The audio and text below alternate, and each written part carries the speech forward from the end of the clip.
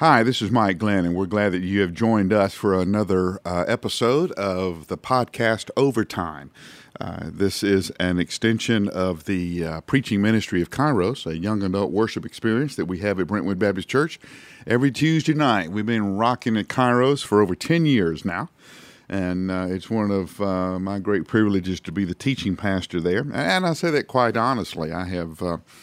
I realize that when you're dealing with a lot of young adults who aren't even members of your congregation, for them to give you the kind of time and attention that my friends have been giving me is a high compliment, and I'm very grateful and appreciative of it. Okay, today we're going to talk about the importance of updating. I am working on my computer today, and all of a sudden I get a little message that tells me there are updates that are ready for my software. Now, if you're dealing with apps or software, as most of us are now, you're not unfamiliar with this message. You'll have a little number come up on your iPhone or your iPad that say you have 4 or 5 updates that are ready, and so you'll go in there and click and say update everything. And it's kind of a little bit disconcerting how much your apps have to be updated.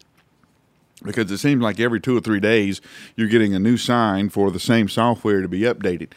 But it made me think how much easier it would be if we had there are updates available, notices for important areas of our life. I have talked to numerous people who are at turning points in their marriage, and it would have really helped them if somebody had your marriage needs to be updated.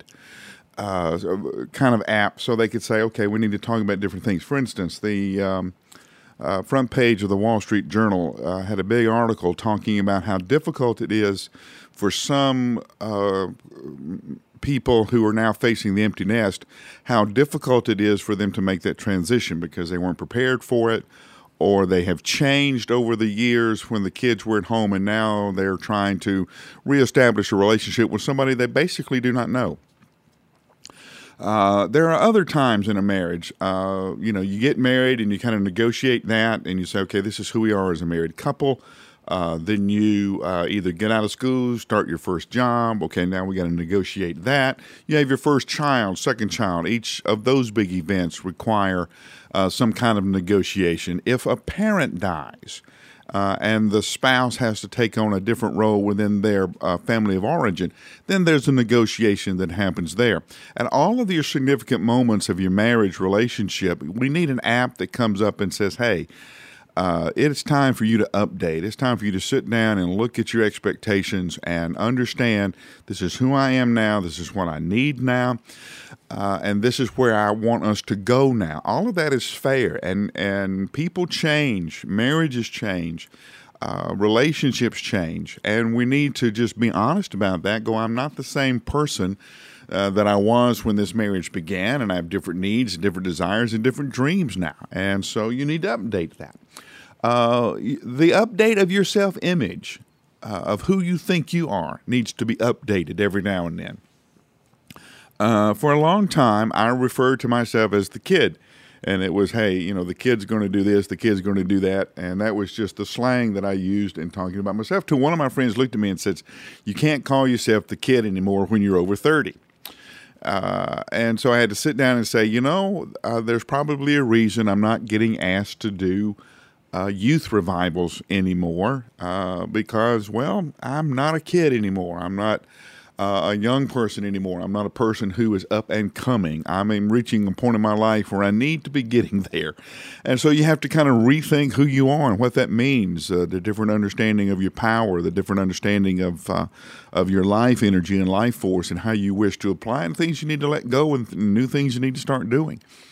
Another thing that constantly needs to be updated is your relationship with Jesus Christ. We have a significant experience when we're converted, but too many of us, that's the last experience we have with Jesus for any length of time until we get in trouble. And then we'll have a foxhole conversion, and we'll come back and Jesus say, Lord, if you get me out of this mess, then I'll never, ever do this again. And we have another significant moment with Christ.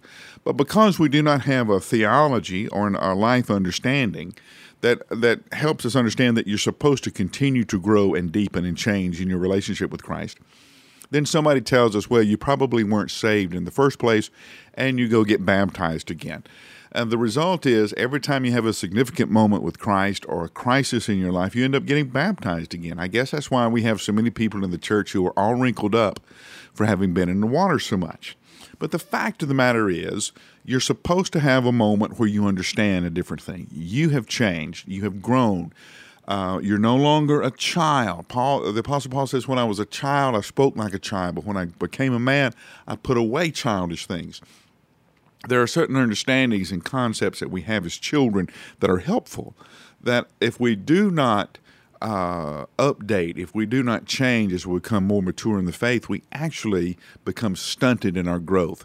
Those concepts that were so important to us as children can actually retard our development as spiritual adults. So the next time that you are playing with your iPhone or your iPad or looking at your computer and you get the message that says, hey, updates are now available, think about what areas of your life it would be helpful if you had that signed for. Does your marriage need to be updated? Does your how you think about yourself, does it need to be updated? Or more importantly, does your relationship with Jesus Christ need to be updated? I'm Mike Glenn, and this podcast is Overtime. You can find this podcast and other ones like it at Mike Glenn Online. That's 2 N's, Mike Glenn Online. And I'd love to hear from you. The best way to get hold of me is Mike at Mike Glenn Online, and your question to get to me, and we'll look forward to referring to it and responding to it in a future podcast of Overtime. Again, this is Mike Glenn. This is Overtime, and thanks for being with us this afternoon.